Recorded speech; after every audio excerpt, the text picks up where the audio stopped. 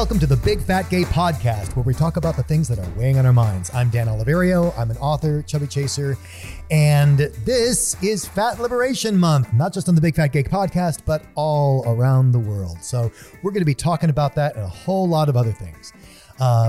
Meanwhile, it is a sunny and lovely day here in West Hollywood, California, and I just feel like just chirpy today. That's how I feel. I feel chirpy. It is the chirpy one. I'm the chirpy guy. I'm Trevor Keyson. I'm a super chub. Happy Fat Liberation Month, Charlie Brown. I am also in, sunny West Hollywood, although I have my blinds drawn. I'm chirpy. I'm not chirpy. I'm burbly, maybe. Ah, yes. To my left is not Michael. He is unfortunately not with us today. He had a work catastrophe. Poor baby. And this is our last episode before a hiatus for more work stuff for Michael. His form of vacation is working even harder on other stuff. But even though we're not going on hiatus, we're going to have some mini-sodes for you. So you get to look forward to that during Fat Liberation Month. So take it down. He swears he wanted to be here. He swears. He sends his love to all of you. But he could not make it today in body. Hi, my name is Don Marshall. I'm a big chubby guy living in sunny Hollywood. And today I am, you know what? It is Fat Liberation Month and I'm feeling very liberated. Because I'm fully vaxxed now and I'm finally able to go back out in the real world. Yay! I went to a theme park yesterday. And did not. I had a boysenberry food festival at Knott's Berry Farm. I'm jealous. That sounds lovely. The rides are all closed, and it was apparently the lightest crowd of the summer, which I was fine with. But you got boysenberry. My quest is to find a live actual berry of boysen. I had a bunch of them yesterday. You should have told me. I'd have put one in a little jar and brought it for you. I've been in search of an actual boysenberry for years. Yes. Well, I got to say, if any of you do make it to the Knott's Berry Farm Boysenberry Festival, seek out the boysenberry Mai Tai. Oh my! That was hands down the treat of the day for me. Some other very tasty stuff out there, but the Mai Tai was the winner. For those of you who don't know, the boysenberry was invented at Knott's Berry Farm by Mr. Boysen, a partner of Mr. Knott's. Yes, it's a big conspiracy from Big Berry. That's right. The money of Big Berry. Welcome back to the Big Fat Gay Podcast. Light. We're 75% of what you're used to. We're a 3 cheese pizza today instead of a 4 cheese pizza. It is true. But being Fat Liberation Month, I thought this came up in pop culture, and I thought it was really significant because so often when we think of fat liberation, it tends to be a lot of things you see in body positivity about women and by and for women. And the BBC had this wonderful was it an article, Trevor, or a documentary? An article on basically how body image affects men's mental health in a new study. And I thought this was outstanding. Did you want to tell us a little bit about it, Trevor? Yeah. I think it's especially big because, we love to bash on the UK and the crazy anti-fat stuff going on there. But I thought this was lovely. So it was a research study by an organization called CALM, Campaign Against Living Miserably, which I love that name. I do too. Very British, very perfect. And it was Calm with Instagram, and they found that 48% of men aged 16 to 40 had struggled because of how they feel about their body. Of 2,000 males asked, 58% said the pandemic affected how they feel about their body in a negative way. Only 26% said they were happy with how they look. And 21% said they don't feel comfortable talking to anyone about it. Yeah, and that to me was significant because I sometimes wonder why is so much fat activism. It's very much focused by and for women, which is appropriate because it is definitely a feminist issue. On the other hand, sometimes it can feel like, well, where are the men? Where are all the men? I know there are fat men somewhere, right? I've dated them. So, and I thought this is really key that, a fifth don't even feel comfortable talking about their feelings around their body. Mm-hmm. One, because of that, Calm is launching these things called body talks where they are bringing in different body image campaigners such as Jamie Lang, Stevie Blaine, Leon McKenzie, and Russell Kane. Jamie Lang says, you scroll through hashtags like hashtag body positivity, and hashtag self-love on Instagram, and you see so many women sharing their experience of body changes during lockdown and advice for self-care and motivational messages to support their community, it's hard to ignore the fact that there's a stark gender divide here, and men are often missing from that conversation. Yeah, I think it's really important. And I think there's a lot of reasons for that. And it comes down to, ultimately the individual. But I think this is going to be a theme in our episode today of like, how do people want to participate? How do men want to participate in activism? Or do they even think of it as activism? For some people, activism is just taking your shirt off at the pool because it's a huge triumph. I mean, yeah, I can understand how it got tied up into just pure feminism and people thinking of it as being a female issue. But hopefully we can dip a little bit more into how this rolls down on all of us today. Mm-hmm. Yes. I see we've got something in Fat Watch today. Yes, it's Fat Watch. It's 2021. Roll the music, Michael. Yay! He's far away hitting the play button, and we're here. We're in. So I saw this in the Long Beach Post, which is, support local news. Lovely. And it was an article about Fat Girl Has Moxie, who is a fat black queer roller skater. It's an interview with her, but also talking about how she was featured in a mini documentary by Nike. The documentary was about different female skaters, kind of exploring diversity within skating and specifically different types of female skaters. And she ended up kind of getting attacked as part of, like, after the campaign launched, there was all this vitriol aimed towards her. You mean like trolling online? Yeah. On the like Nike page. Yeah. And while Nike was sort of a bit unresponsive about that. I mean, they did take some steps, but the filmmaker was much more solicitous in trying to in talking with her, and because it's you feel like you're taking ground, and the trolls make it quite palpable that, like, no, you haven't. We're going to make sure you stay in your place, and it's really unfortunate. And I think women do experience that a lot more than men do in many cases. Yeah. I know even just for a mainstream woman to be involved with skate culture can take a little bit of elbow throwing to make some space for yourself. So. But she went on to talk about how, initially she was just in this really dark space about it and just felt so beat down, but turned the pain into art and made a video and kind of spoke directly to the trolls. And she said, "Dear Nike trolls, thank you for reminding me why the world needs people like me. Why I do what I do. I cry and I rise. You may try to destroy me, and still I rise. I'm proud that my friends and I have a mini doc on Nike Journal." She goes on to thank her friends. And I think also she talks about kind of how, going through this journey, turning the pain into art, and then also achieving liberation through changing her style, going from baggy shirts to neon crop tops and shiny pleather short shorts instead of jeans, and just really appreciating how fully embracing her body and changing her fashion to not cover her body, but really just kind of showcase everything. Yeah, celebrate the body. Yes. But yeah, it was lovely, and I thought it was appropriate given it's Fat Liberation Month and what we're going to be talking about in our main topic. Speaking of which, I think we have someone waiting for us in the guest room. Yes. So folks, please enjoy our conversation with Tigress Osborn. As a reminder, we will be gone for the month of May, but we will be back in early June. And as Trevor mentioned, we have a couple special episodes lined up for you to enjoy while we're away.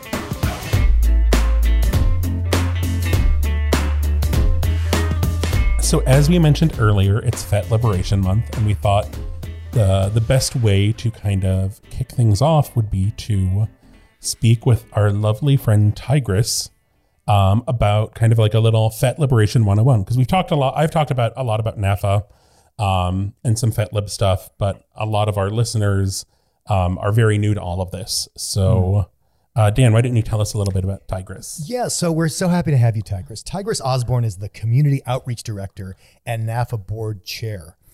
She joined NAAFA and the board of directors around 2015 and became the director of community outreach in 2017. She is the founder of Full Figure Entertainment in Oakland, California, and the co-founder with activist blogger Nicolette Desheen Parkhurst of Red Street Girl of Phoenix Fat Force in Phoenix, Arizona. Her professional background as a youth advocate and diversity educator and equity and inclusion consultant informs the fat liberation activism she has engaged in since 2008. Welcome to the show, Tigress. Yay! Yay! I'm so happy to be Welcome. Thank you so much for taking the time to sit down with us today. Yes. It's my pleasure. So, I mean, if you don't mind, let's just get right to it. How did you get involved with fat activism? Where's the place you started? Did you start with fat activism, or did you start in another branch of activism? I started in fat nightlife. So like a billion years ago when I was a college student at Smith, I met a member of NAAFA, and it was the first time I'd ever heard of probably NAAFA specifically. I think I had seen some like rebellious fatties on the Donahue show and stuff like that. But it was my first encounter in real life with somebody who identified as a fat activist. But I didn't get involved with NAAFA or with organized fat activism for many years after that. In 2008, I started a plus size nightclub event. I was sort of a late bloomer to going out to clubs and stuff. And when I started going out in my early 30s, I discovered a couple of plus size targeted clubs in the San Francisco, Oakland Bay area. Ooh. But I didn't find those clubs to be as welcoming to women of color as they were to men of color. And so I would come home and I would kind of complain about that to my roommate. And finally, my roommate said, "Why don't you just start a club?" And so I did. I had no experience as a nightclub promoter. I had only even been going out to nightclubs for, probably about a year. But I just sort of jumped in. I reached out to the owners of those other clubs and said, hey, can I talk to you about having, friendly and healthy competition and creating more options for fat people to party together. And they were gracious with me in that way. And I talked to some other people who did nightlife stuff and just kind of jumped in, not really knowing what I was doing, but with a lot of enthusiasm. That's great. That's really great. Well, and that's so often the way it is, that you see a need and you're like, nobody else is doing this. Maybe I should do this. Yeah, exactly. And I was a diversity educator by day. And it was really important to me to, like, if I'm going to be doing community building work during the day, I don't want to be doing the like destructive drama kind of stuff at night just because we're partying together. So I developed like a mission and value statement that pretty much said, we're going to party on Friday and we're going to try our best to be the hottest plus size party in the Bay Area on Friday. Because the party was called Full Figure Friday. So on Friday night, we're going to tear it up at the club. And then what are we going to do the rest of the week that also helps fat people? That's really crucial. Yeah. Yeah. So that was my orientation. So I started going to the BBW bashes, which I don't know if y'all have talked about, but they're sort of like weekend long or sometimes week long party conventions. I call them Fat Girl Spring Break. And started going to those. We should just say, for some listeners who might not know, BBW is Big Beautiful Woman. It's the female analog, straight woman analog of Chub Chaser, of Chub. Exactly. And so I started going to the bashes in Vegas and some of the Southern California bashes, and there would always be a NAAFA table there. Peggy and Darlene from NAAFA would usually be staffing, an info table of fun, like, platonic friend making version of speed dating or some kind of something for people to meet each other. And so we should remind people what NAAFA actually stands for. Yes, thank you. NAAFA is the National Association to Advance Fat Acceptance. And NAAFA is, was founded in 1969, so has been around for a long time and has had lots of different iterations, which I'm sure we're going to talk a little bit about. But, at the bashes are not about fat politics. They are about fat partying. But the NAAFA folks were always there, sort of in the same way that I, with my club, was like, yeah, we party, but we also do this other stuff.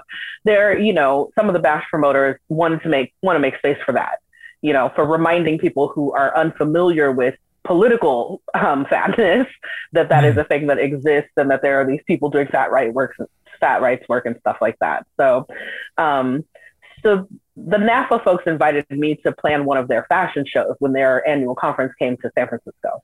And that was how I became directly involved in NAAFA. That makes sense. I mean, you pointed to something that I think is, if you don't mind my saying it this way, I think it's the sharp end of the stick. There's a lot of people who are very involved in the fat party scene, particularly chubby chasers, and not so active when it comes to maybe the political aspects. And I know a lot of chubby chasers I've met who have this attitude of, I'd like to help, but I don't feel qualified. Like, I'm not the one who's fat. My partner is, my girlfriend is, my boyfriend is. And so I'm curious what you would say to that. Like, it's not so much that they feel it's not their fight, but more like it's not their place.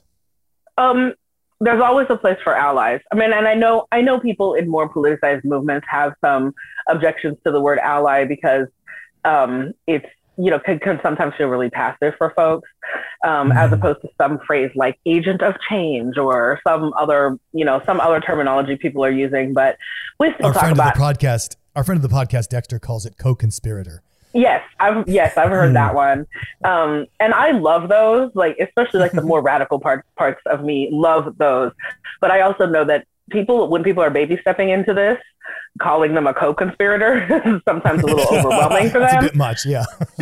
Yeah. So we still talk about allies, and we need allies of all sizes. I mean, when we're talking about the civil rights of fat people, we know that groups get their civil rights because they demand their civil rights, and also because people in the more privileged group work together with them, and so we have to have that. If you're trying to change the minds of bigots and only the people they are bigoted against are trying to change their minds, unfortunately that doesn't work. And that can be really, really frustrating sometimes. Like, why do I have to enlist thin people to speak on my behalf? But the reality is that sometimes is very helpful, because sometimes that's the only person someone else can hear, someone who is thin themselves, or someone who is fat and still really dealing with a lot of internalized anti-fatness. They see thin people as authorities. And so sometimes it is a difficult balance between like not positioning yourself as an authority on somebody else's life, but also recognizing that there are people who will see you as the authority and listen to you in a way that they won't listen to those people themselves. It is challenging. But I think if you're committed to loving fat folks, not just like sort of loving on fat folks, but like actually loving fat folks, then you need to be in the struggle with fat folks. I mean, I know for myself as a chubby chaser, I really get that my experience moving through the world as a chubby chaser is directly related to how people treat fat people. Like on the one hand, I mean, yes, I'm an ally, but on the other hand, I am very much affected by this, because whatever people think of fat people is how they think of me and my attraction to fat people. It directly transfers. Yes, it does. Well, because you're in tandem, right? So you're not experiencing the same oppression, but you're like oppression adjacent in a way that affects you legitimately, and also means that you have a bird's eye view of some of the things that other people don't see in terms of the treatment of fat people, right? Absolutely. And what you just said reminds me, Bill Fabry, who's the founder of NAAFA, founded NAAFA because he was a fat admirer. He had a fat wife who he was watching go through the world and face all of the struggles in employment and in finding clothing and in, personal self-esteem and like all of those things. But before he married Joyce, Bill talks about like being a teenager who liked fat girls and how much his social community ostracized him because he wanted to take the fat girl to the prom, and they all thought that was funny. And he's in his 70s, and when he talks about this, you can still hear the hurt in his voice when he talks about being ostracized by his peers. And so, like, of course, in fat community, we don't want to center the voices of non-fat people who are like hurt because their lives are in tandem with ours. But also, we don't want to dismiss those stories because, like, it's all part of the human experience. And if we're in community together and we care about each other, then we care about each other's healing. And so so we have to balance acknowledging privilege when you are the person who moves through the world in a body that is seen as acceptable, with also, with making some space at the appropriate, times and places for folks to process the way people have treated them because of what they like, because of who they love. I think we have to balance those things. Yeah, that's well said. When I also think there's something to being, I was trying to think of when I said this in the podcast. I think it was probably like one of our first few, like episodes 1 through 5, maybe. But using your privilege and kind of recognizing the privilege you have that can be seen as authority.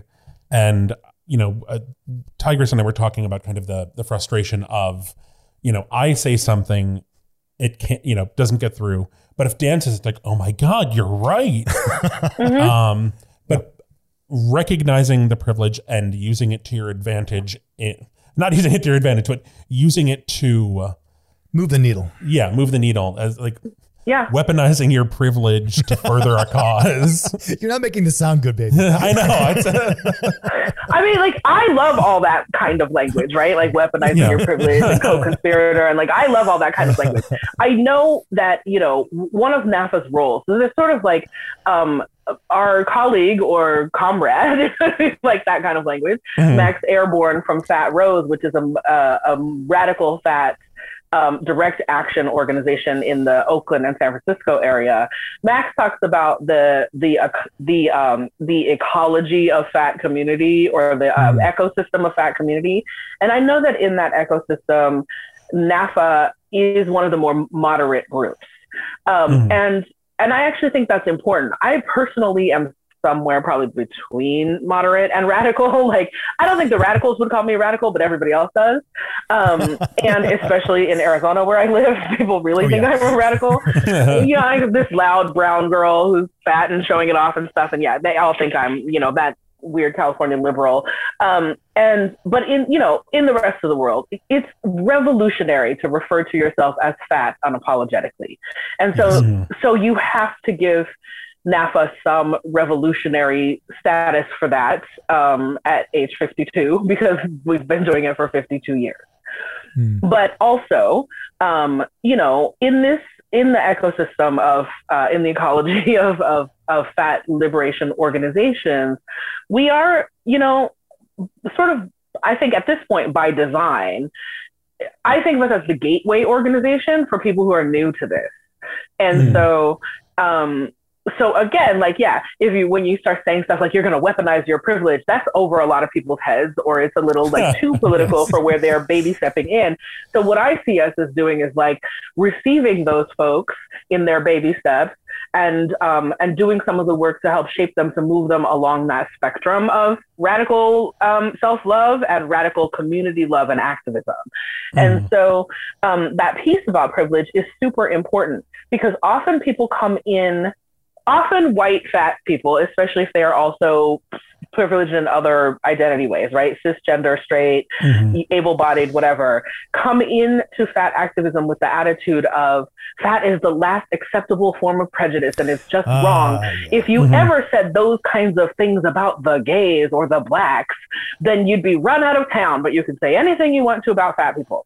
And then, the gays and the blacks and the other people who are marginalized in their bodies in other ways are over here side-eyeing them like, are you effing kidding me right now? Am I allowed to curse on this podcast? Yes, you are. Okay. I should have asked before we started taping. Because people, are you fucking kidding me right now? Like, the last acceptable form of prejudice? For real? And so part of it is being a space where people can, like, first of all, get checked on that kind of language, but hopefully checked in a way that allows them to step back and reflect and think about how fat liberation movement needs to be in solidarity with other anti-oppression movements, because we're not liberating fat people if the gay fat people and the black fat people and the disabled fat people are still oppressed in those other ways. We have not achieved fat liberation if people stop making diet demands or stop making fat jokes on TV, but the police are still shooting black people in the back.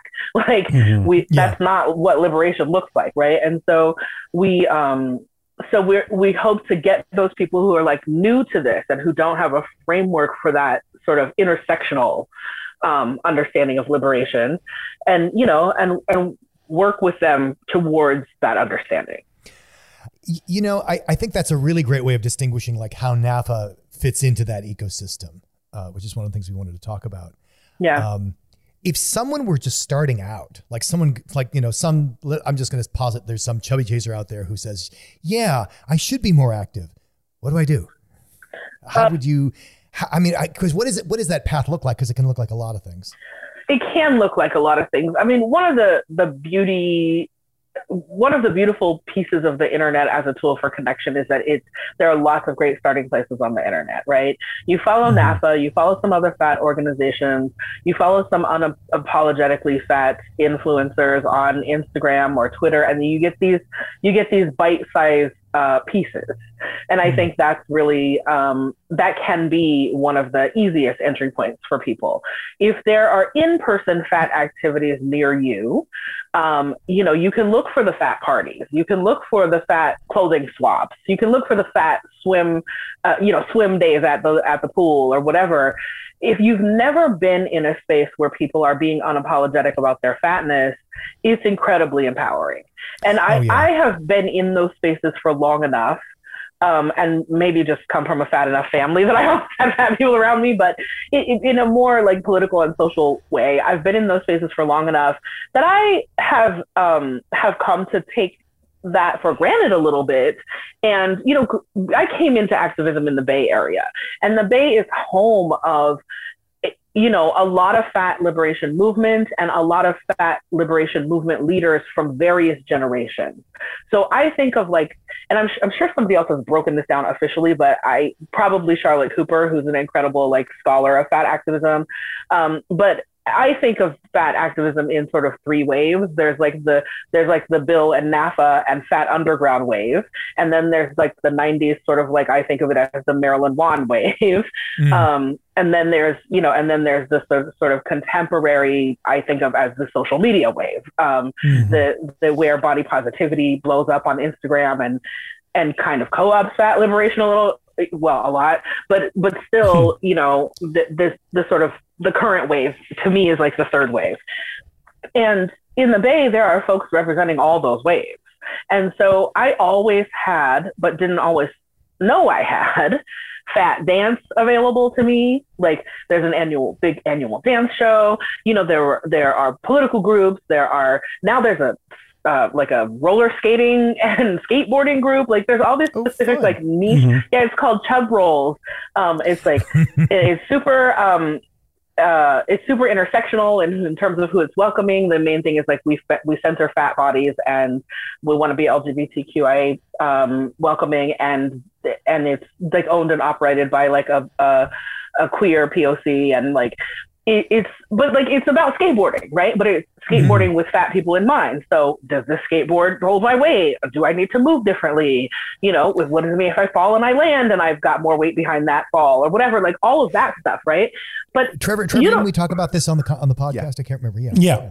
We've talked about Chub Rolls a couple times. Oh, good. Good. I love Andy. Hi, Andy. And I think Chub Rolls is great. And it's just and there's fat hiking groups, and there's fat subgroups of things. You don't have to start with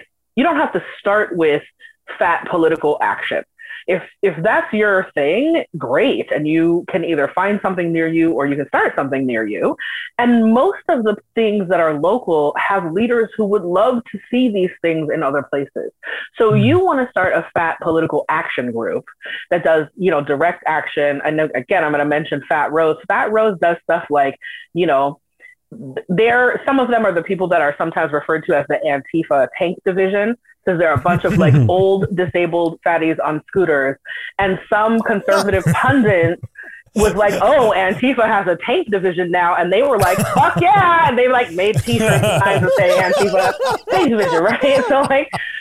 So they're badass in that way, right? And if you're engaged in political activism in that kind of way, and there's no one in your geographic area who is, reach out to the folks at Fat Rose, because like I know I don't speak for Fat Rose. I'm not like one of their leadership core, but I know those folks and I work in community with them, and I know they would love to see you doing that kind of political action where you live, right? And the same thing is true of like, you know, the fat traveling people, the fat athletic people, the fat fashion people. That, you know, fat fashion is one of the most accessible ways to get involved, especially for women and femmes and people who like what is labeled as women's clothing. But there's a growing movement of, you know, of fat guys doing high fashion stuff, and gender fluid folks, and like everybody. And so you can get involved in these fun ways if you're not ready for the politics yet, but there's going to be somebody in the fun mix who is one of the people like me, who's like, I do the party, but I also do the politics, and you're going to get exposed, and you're going to be able to find other people if you want political stuff. Wouldn't you, this has been my experience, see if you agree. My experience has been, if you just start where you are at whatever you're ready for, and let's say if you just involve yourself with fat people, you're going to run into fat oppression, and there's going to be an opportunity for activism. Absolutely. Yes, absolutely. And also, if you share your experiences when you run into it, you often find that you know way more people than you thought you did who've also run into it. If you post on your Facebook page an experience with fatmesia, which means fat hatred, or, you know, anti-fatness at your doctor's office, you're going to hear from every fat person you know who's experienced that at their doctor's office. And sometimes we don't talk about the kinds of experiences we have with anti-fatness because of the shame involved, especially if we are still working on our own internalized stuff. And then, like, I've been doing this as a sort of public figure, right? Like, since I started my nightclub event since 2008. I still have times when I don't like my body, or I think that I should change, or I'm tempted to succumb to the pressures of diet culture. After years of doing this and very actively doing it and teaching it and leading others, I still have those moments because it is so culturally pervasive. But what happens is a lot of folks in those moments are shamed out of telling anybody else, because they turn it into, my doctor did something really horrifying to me as a fat person, and that's my fault for being a fat person. Not that's my doctor's fault for being an asshole, right? Or even my doctor's fault for being well-meaning but buying into the standard narrative. Like even that. As we talked about, I think, just earlier in this episode, a lot of fat men, they deal with a lot of fat oppression, but because males are acculturated to like, well, we don't talk about the trouble we're having. That's just me. I don't need to share that kind of, because we sometimes as men think of it as a weakness to share something bad that happened to us as a vulnerability. And I think where women may feel less of that inhibition. I think that can be true. And I also think that we have a sort of, at this stage in our culture, in Western culture, we have, and especially in white Western culture, but I think it's safe to say in Western culture in most communities, we have an idea that fat guys, there's more visibility for fat guys in some ways. So when we think about something like mainstream television, where we have, a 50-year history of fat guys with thin wives, but we don't have a 50-year history of fat women with hot husbands, or with conventionally hot husbands. Very vulnerable. And so like because of stuff like that, because of the sort of the ways that average looking men or men who are not conventionally attractive can still have a lot of visibility, then we tend to dismiss it as an issue for fat guys, right? Like, it's not as hard for you to be a fat guy as it is to be a fat woman. And there may be ways that is socially true, but when it comes to things like civil rights, and when it comes to things like access issues, if it doesn't matter what gender you are, if you need to fit an airplane seat and the rest of the plane is looking at you like you're the problem. It doesn't matter what gender you are if you have a boss who is making discriminatory comments. I mean, obviously sometimes gender can be related, especially if you are any marginalized gender. But like, there's fat guy stuff too. Like, just because we have like the lovable fat guy stereotypes in media, like just because Homer looks like Homer and Marge looks like Marge does not mean that in the real world, Homer wouldn't be facing some really discriminatory stuff about his body. And also, there's increasing cultural pressure on men to conform to a particular body type too. So we just talked about that. Yeah. Because I mean, I hear over and over again. I mean, you were talking before about at events, you're talking about BBW bashes and where it can be this liberating space because all of a sudden you're sort of with your people and the blinkers are taken off. And I've been at so many events where it is the first time that a guy has taken his shirt off at the pool. Like he's in his 40s and he's never taken his shirt off at the pool. And it was like, and that may be the biggest thing he takes away from that weekend because it was so life altering. And I've heard that too from women at BBW bashes who have that same sort of literally just not covering up. And it's, as we'll talk about probably in other episodes, this is a huge aspect to events that it doesn't seem political, but it's radical. Yep. And the same thing with, minor actions like being able to eat with people and not and know that they're not we have all these laughs over Crystal Bougon in San Jose, California, had a brick and mortar store for many years called Curvy Girl Lingerie, and she'd have this big fashion show every year. And I got interviewed by local TV channel at one, talking about how everybody should have a meatball because the thin girls get to have a meatball and you can eat a meatball in public too. And it seems silly, right? And we laughed and I looked, kind of silly with like, meatballs, but I stand behind what I said, that eating in public, especially as a visibly fat person, is a political action because there is so much pressure for you to pretend that you somehow magically got fat by not eating. And and I know there are a variety of reasons and ways that people get fat, but they involve food in most cases for most of us, right?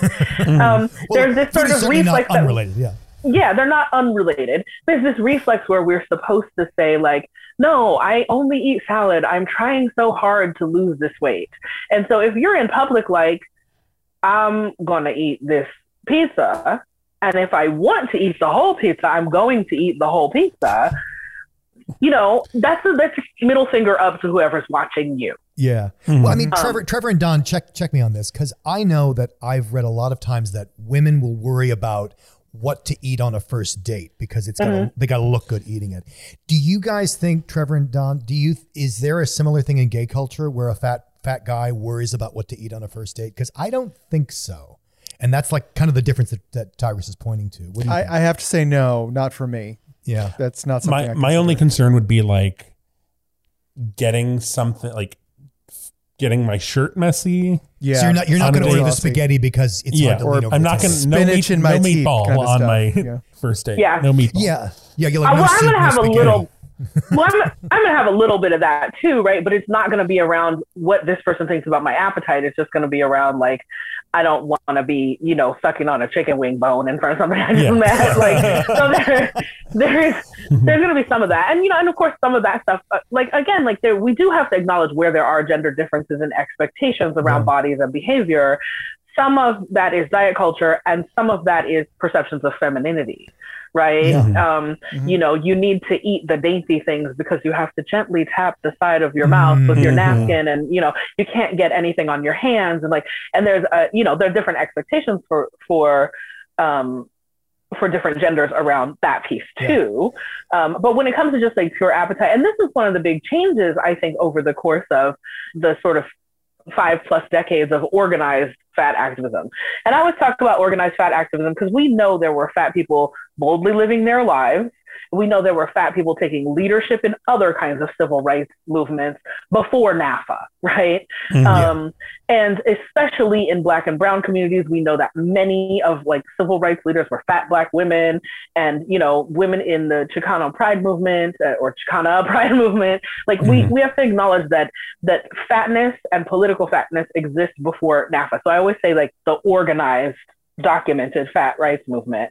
But even in the 50 years of that movement, Some of the differences in approach have to do with things like respectability politics and like how do we as fat people need to make ourselves feel more acceptable to this? Like we're just like you but thin, you know. And in fact, do we have to prove that we're being really good as fat people? You know, we talk about the idea of the good fatty, and the good fatty is somebody who is exercising and eating quote unquote right, so that they can either show that they are trying to lose weight, or so that they can say, well, I'm trying so hard and it's just not working, so therefore you should accept me. Versus the people who are like, I'm not trying to do that. I'm not worried about you. I'm worried about, you know, I'm worried about myself, my pleasure, my self-expression, whatever. I'm not worried about you. And so in the early days of fat activism, you would never create a flyer that had a fat girl eating a donut on it. Right. Because it would horrify everyone, including many of the other fat people who were like, we can't be reinforcing this stereotype that all we do is sit around and eat donuts. Whereas, you know, today, I think fat activists today and body liberation activists and body love people, whatever people call themselves, are much more likely to be like, look at me eating this donut. You can't say anything about it, you know? And like, well, but I think that also plays into the greater body positivity that, you know, all those thin girls, they're restricting too. They're not eating their own donut, even though they want to. And so I think there is something in the radical fatty. There's a contribution made by the radical fatty who's like, you know what? I'm going to eat a donut. You eat a donut too if you want. Fuck all y'all. Yeah. Yeah. And it's why body positivity owes so much to fat activism, to individual fat activists and people who don't think of themselves as fat activists, but who are just like fat visibility champions. You know, body positivity owes a lot to that. And, you know, there's some discussion about like, does that term come from the phrase, from the organization, the body positive? What is the role of people with burns and scarring who were very visible about embracing what they look like on the, you know, on the early days of social media? And like, there's other contributions to body positivity, but it is undeniable that body positivity is rooted in the organized fat activist movement.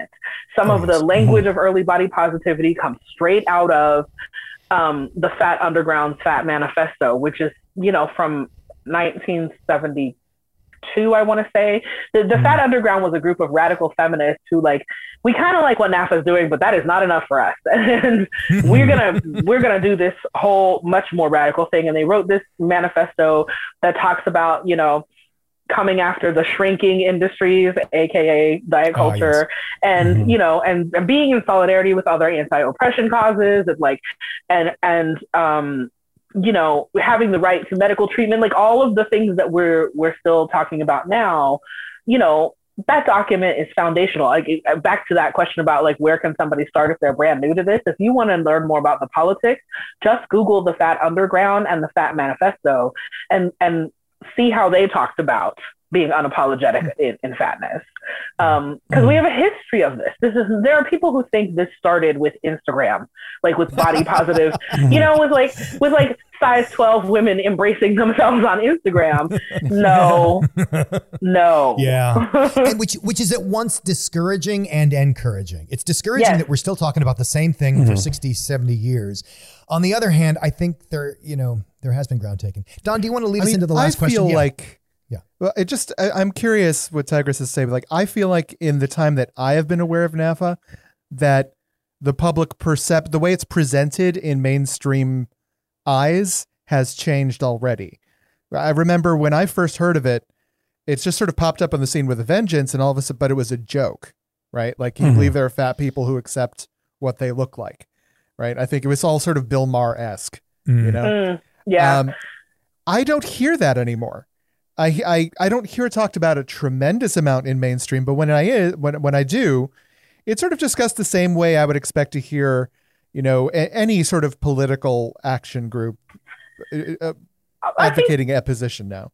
Well, I think whether what you just said is accurate or not sort of depends a little bit on the communities that you interact with. I definitely think there is a growing understanding in other anti-oppression movements that anti-fatness is a form of oppression. It's not a physical, it's not a personal failing, it's systemic oppression. And so therefore we need to be in solidarity. And I think there's a better understanding from fat liberation movement that of the same thing, like the same frameworks that we're talking about dismantling are the frameworks that are rooted in racism and classism and these other sort of social injustices. And so we all need to be working together.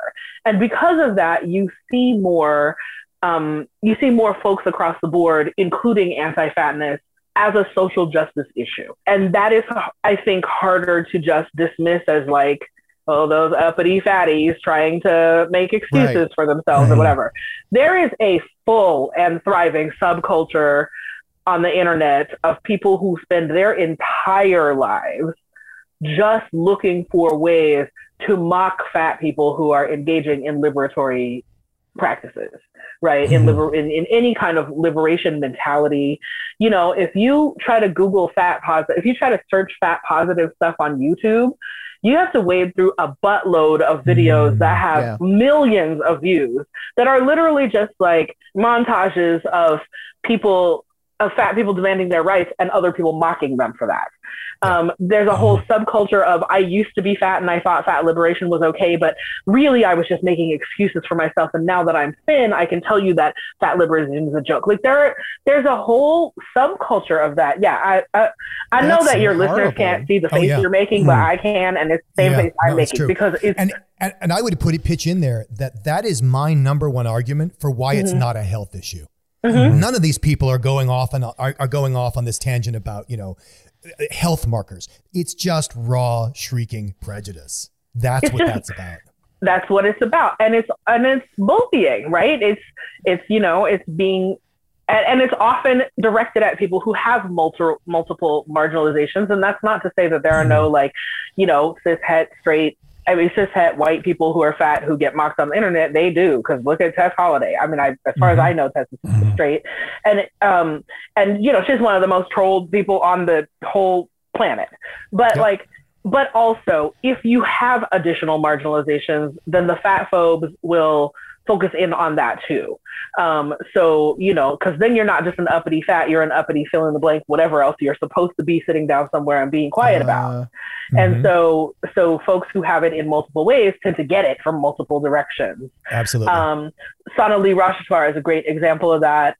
She's a fat sex therapist, supersized South Asian American woman, and she is horrifyingly trolled, and not just like we tend to think of trolls as people who just like pop up and comment on things.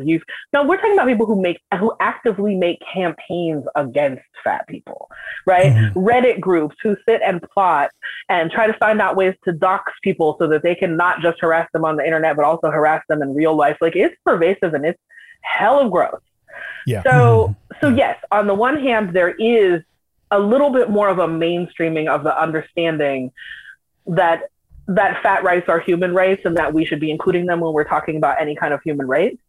And the pushback against that idea is still there.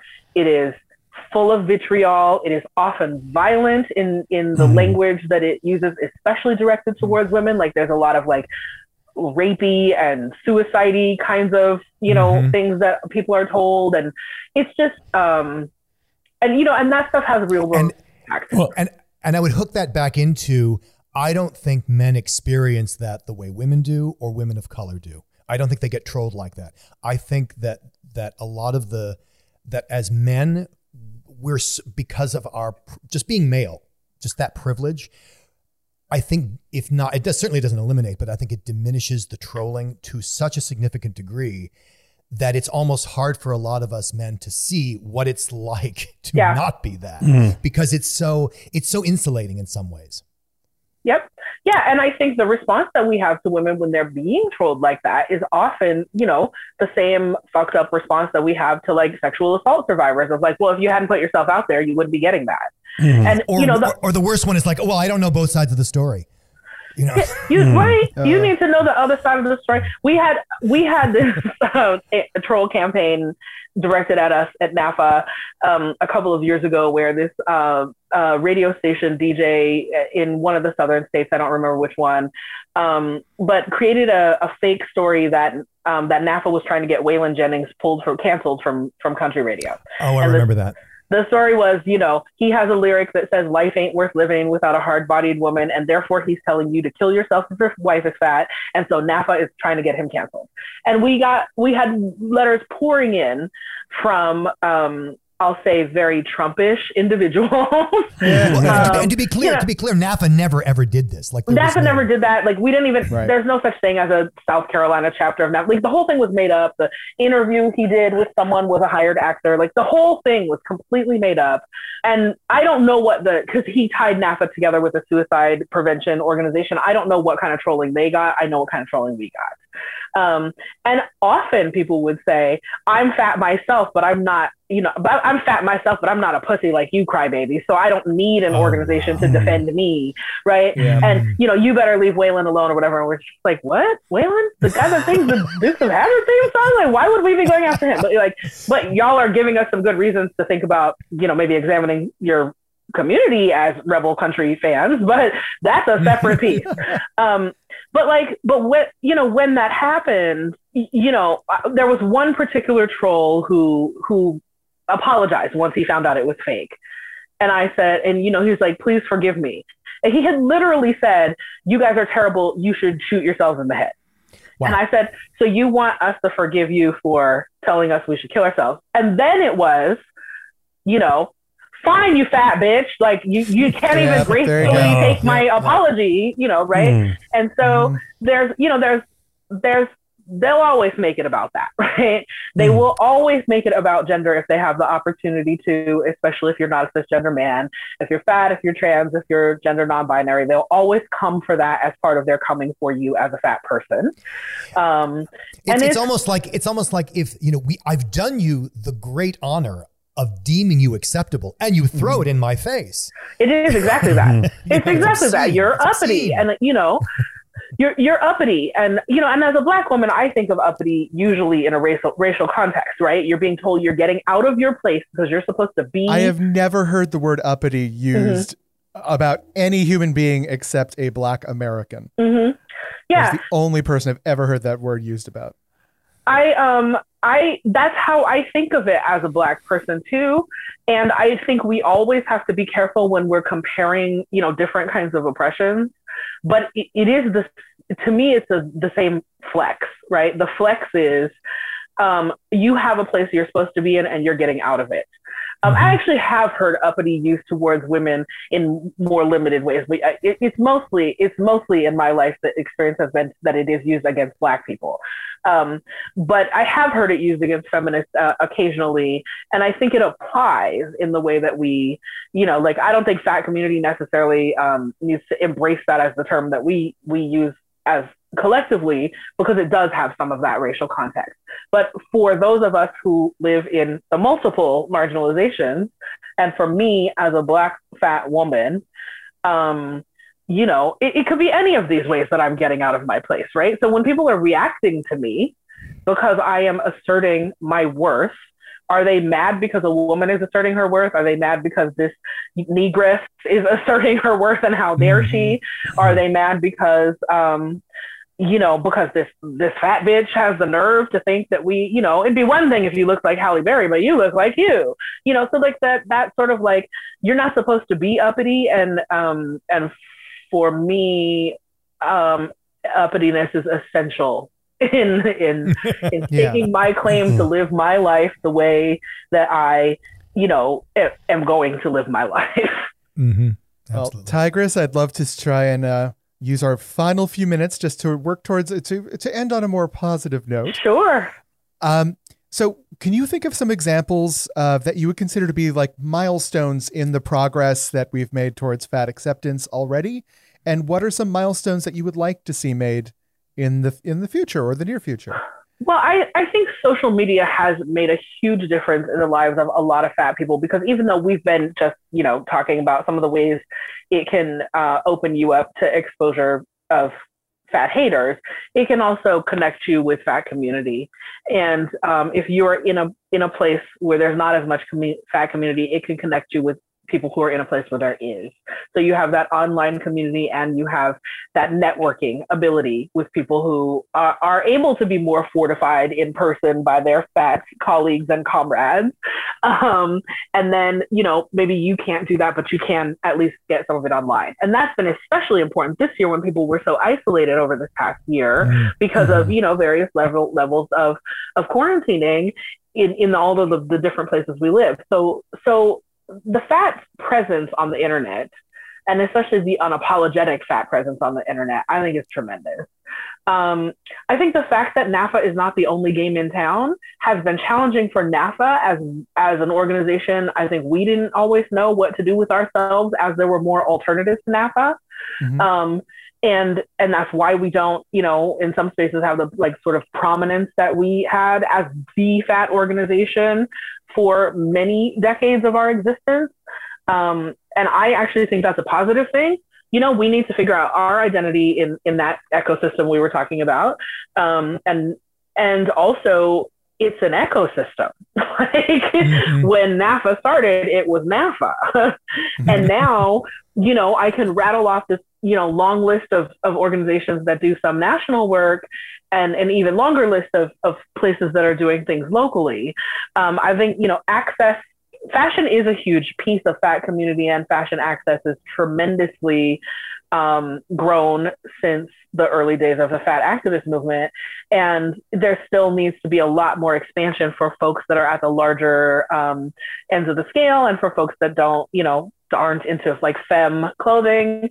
But still, there's a lot more for everybody than there was before, and a lot more use of visibly fat models. It used to be you could get this equivalent of today's size 26 thing from Lane Bryant, but they would only show it to you on a size 12. And I think that visibility in fashion permeates the rest of the culture and is part of what has pushed Hollywood to have more fat visibility. It's dismal compared to what the percentage of fat people in the world looks like, but compared to the number of people who used to be on TV, it's dramatically different. So those things feel really important.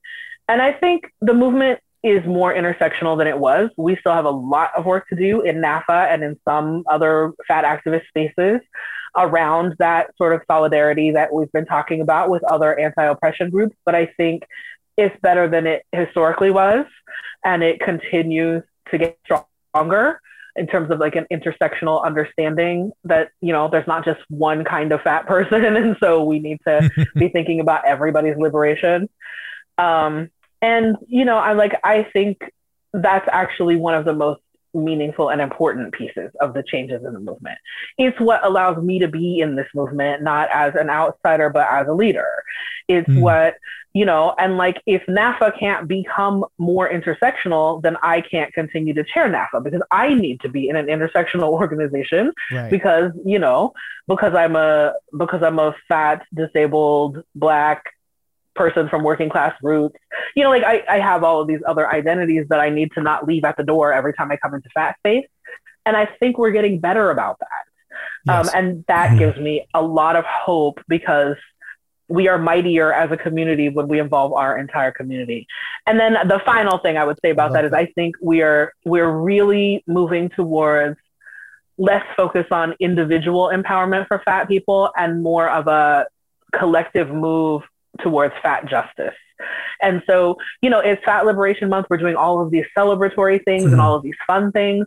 And the last educational piece of the month is our Fat Justice webinar. And part of that is by design because we want to, it's the drawing them in with the honey, right? We want to draw you in with all these fun and wonderful and provocative in some ways, but all of these things that are celebratory.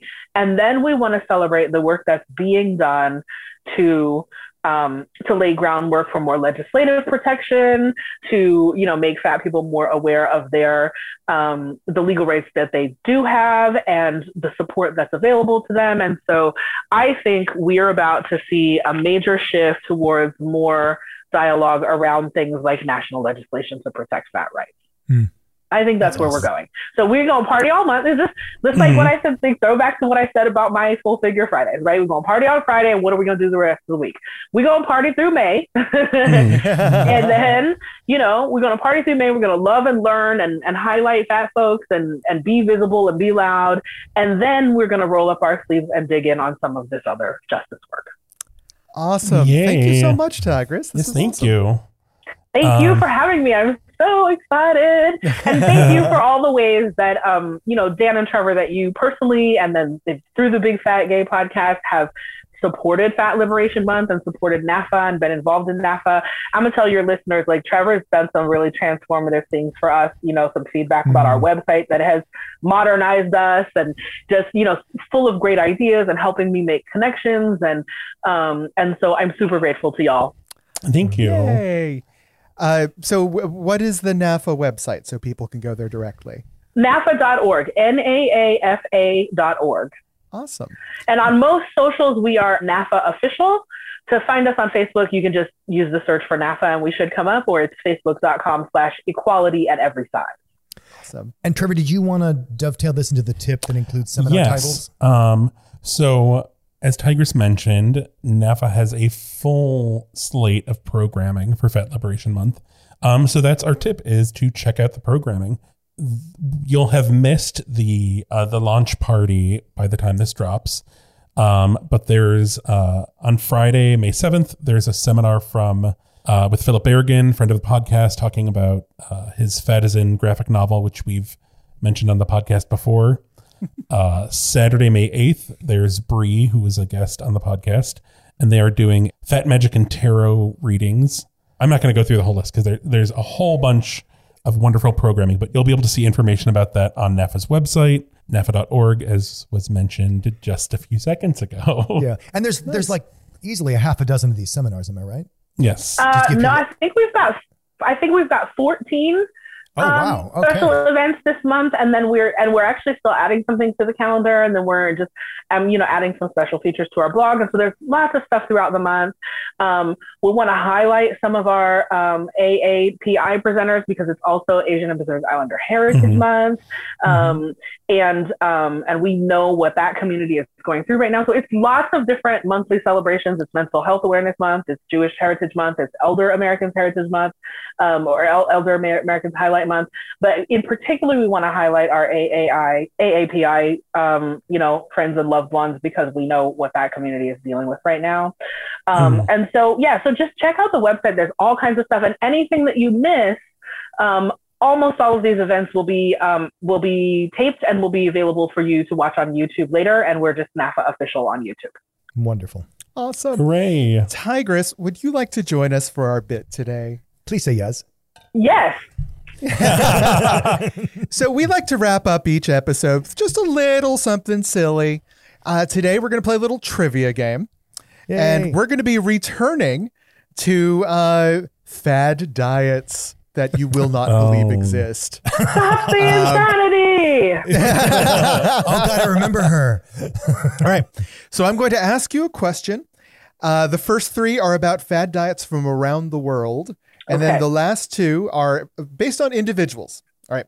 So the first question from Nepal: what is the fat black bulletproof diet? I'm saying bulletproof with quotation marks around it.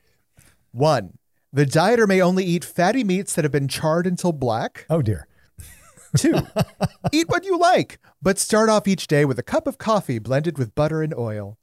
3, the dieter may only eat foods that are naturally black. Or 4, a diet made by well-meaning nutritionists during the 60s specifically designed for Black Americans. Oh, my God. And what's the name of the diet again? It is the fat black bulletproof diet. I mean, I know the bullet coffee thing. Yeah, me too. So, but I don't think it's that. I don't. And Yeah, he I said think Nepal. And that's a clever distractor. I'm going to say the charred meat. Charred meat. Okay, we got one person going for the charred meat diet. I was thinking it was the naturally black foods one. I know it's not the Black Americans one. That's definitely something that dietitians in the 60s might have tried, but I don't think it's this particular diet. All right. That's a whole other kettle of nonsense. That's a whole We've got other chard and yeah. we've got naturally black. Dan? I just know that when in doubt, agree with Trevor. That's usually my life plan. So I'm going to go with the chard thing. Yeah. 2 for chard, 1 for naturally black. And the correct answer is eat what you like, but start each day off with a cup of coffee blended with butter and oil. No. Yep. No. This is I knew people you were fooled doing us. that. I've heard of that, but I didn't think it was the answer to this question. I'm telling you, it is all a of those calorie- things, people are probably doing all those things. Oh, yeah. Apparently, it's from a eureka moment that a Silicon Valley entrepreneur had while drinking a cup of yak butter tea. As one does. As one does, As one does daily. We can't get good yak butter now. I don't know what's happened. There is a stapling diet that believes piercings can help lose weight. Of course they do. What do they believe you need to pierce? Oh, dear. 1, your eyebrows. 2, your ears. 3, your nose. 4, your nipples. Or 5, down there. To help you lose weight. To help you lose weight. Oh, good Lord. Eyebrows, ears, nose, nipples, or down there. I'm going to go with nose because if you were going to faux healthify this nonsense, you would probably say, well, taste is related to smell and blah, blah, blah, blah, blah. Follow the rabbit down the hole, All right. I'm going to say nose because I would go by kind of like, I try to think about chakra stuff maybe, but I'm not familiar. I don't know. There's no chakra there, but okay. Well, no, but like I'm trying to think of the other body parts and where they align and whatnot. Come on, damn the nose chakra. Do you nose that? Tigress, do you have a guess on this one? I was also going to say nose, and my thought was like maybe your piercing, blocks you from the tempting scent of food. There you Gotcha. All right. Well, we got 3 for nose. The correct answer is, in fact, ear stapling. Obviously. It officially comes from China, but it's really mostly done in the U.S. Oh, the idea is that there's an acupuncture point inside the ear. There's absolutely no science to back it up. However, there are plenty of cases of it causing ear infection and jaw pain so severe people lose the ability to chew. Oh my God, it works. So they work. That is sick and twisted. like, there are people who will be like, oh, I'll take my chances with that then. If I can't chew, I can't eat, It's insane. It's insane. It's the infection is just another added benefit of the diet, right? Right. Yeah. So yes, upgrading to more weight loss. Question 3. There are several diets like the cabbage soup diet that focus on eating a single food. Which of the following is a real diet? 1, the sandwich diet. 2, the stuffed pastry diet. 3, the cherry cordial diet. Or 4, the pizza diet. I want it to be the cherry cordial diet because that's just so ridiculous. But I think there's such a thing as a pizza diet. I'm torn between sandwich and pizza, but I'm going to go with pizza. All right.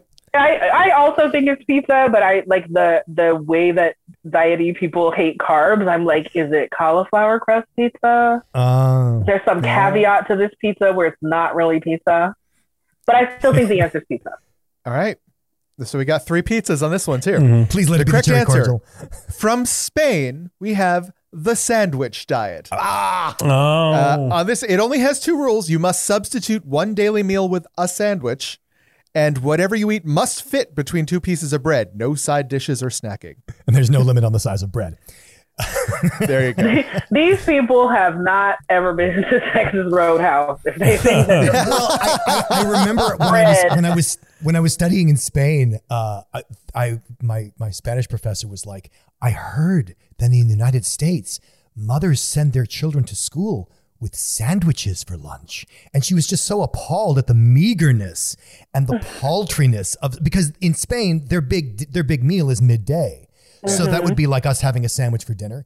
So she was just appalled. And so I can imagine that if you were thinking of diet or food restriction in Spain, that a sandwich would seem like food restriction. that makes All sense. right. Now we're going to move on to some specific diets from specific individuals. Okay. In his book, The Philosophy of Andy Warhol, the artist shared his dieting tip. He admitted that every time he went to a restaurant, he ordered 1, dishes that consisted of at least 4 vibrant colors on the plate. 2, food he didn't like. Oh, God. 3, off the children's menu. Or 4, only Campbell's soup. Which is the sodium diet. I know this is locked away in my brain somewhere, but I'm going to say the vibrant colors. Vibrant colors. All right, we got 1 for vibrant colors. Yeah. I think he orders food he doesn't like. He ordered food he didn't like so he wouldn't eat it all. That's the diet trick. All right, we got 1 for food he didn't like, 1 for vibrant colors. Dan? I want to say vibrant colors, but I think diet culture is all about, food is punishment, food is suffering. So I think I'm going to go with Tigress and if you only order food you don't like, you'll be less inclined to eat it. Okay, we got 2 for food he didn't like, 1 for vibrant colors. And the correct answer is food he didn't like. Apparently he took great pride at the end of the dinner at getting to pack up most of his food on a to-go plate and then leaving it in the street for a homeless person to eat. Oh, man. Well, okay. Okay, but just think about that attitude. I'm going to give these homeless people food I don't like. Yeah. But on the plus side, it's perfectly good food and probably lovely and nutritious. It's always a big plate of boiled Brussels sprouts. Yeah. Every time he leaves this restaurant, I understand it. I mean, if I ever want to clear Trevor out of a room, I just open a can of tuna. He'll go running. All right. So in the lead, we have Dan and Tigress at 1 point. Yeah. Trevor, you might be able to tie it up, but if they get it right, you're out. Over the top. Final question. Kim Kelly, an adult film star from Los Angeles, invented the man juice diet. No. Oh, I know this. What did she consume on this diet? I know. 1, Jägermeister. Oh, yuck. 2, Bud Light with Tabasco and citrus. Oh, no. 3, a smoothie made with any phallic-shaped fruit or vegetable reinforced with a small dose of fresh deer blood. Oh, dear, maybe 4, I didn't know this. exactly what you think you'd consume on the man juice diet. I just don't think there's that. I mean, you got to have a lot of men to juice to get something sizable to drink. Jesus. Well, maybe that's the point. Small servings. It's not so much small the man juice servings or diet as lots of exercise. Yeah. Yeah. Well, exactly. Trevor, you thought you saw this walking into it. I thought I did, but I was wrong. I'm going to say 2. We got 1 for Bud Light with Tabasco and citrus. That's the one that attracts me, but maybe it's the one I just find least disgusting. I don't know. You would rather have Bud Light with Tabasco and citrus than Jaeger? Well, yeah, okay, that's fine. There you go. It's called the man juice diet. It's called the man juice diet. As far as I know, she is the only person who has ever practiced this diet. It's her diet. She's on this diet. It's the Bud Light one. Yes, it's the Bud Light one. It's Bud Light with Tabasco and citrus? Yeah. All right. The correct answer is exactly what you think you consume on the man juice diet. No. She claimed that she lost 10 kilograms on it. Although she admits she reinforced with banana smoothies and a bit of broccoli. And a bit of what? A bit of broccoli. Did she eat that or did the men eat that?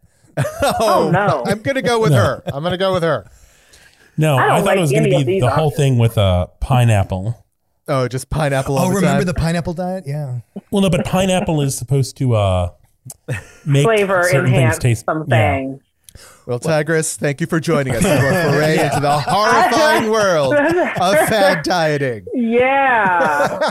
And I Happy didn't fat think I was going to liberation. start my Sunday morning with man juice, but all right. Here we go. nice tall glass. So, Trevor, I'm curious. I mean, we know where they can go to find out about NAAFA, but where can they go to find out about the Big Fat Gay Podcast? Well, I'm glad you ask, as I am asked every week. We're on Instagram and Twitter as @BigFatGayPod. We're on Facebook as the Big Fat Gay Podcast. Leave us 5 stars there.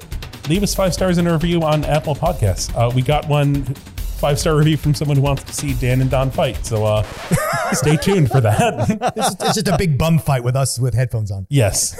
Mortal Kombat! Oh my God. Someone needs to We're, make that shirt. That'd be amazing. Our website is www.bigfatgaypod.com. See the articles we talked about, links to NAAFA stuff. Just a reminder, we said this at the start of the episode. We are going on a little hiatus because Michael's form of vacation is he's working even harder on something else. We'll be back. We have some interlude programming in the meantime. We'll be back June. Are we recording June 2nd, or is that when we? We'll be back early June. Yes, early June.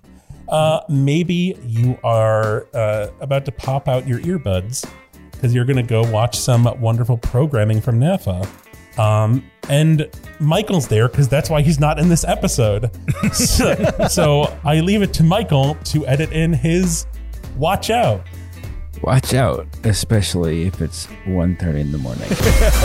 Oh my God, he did it. Yeah. Yay! Wow.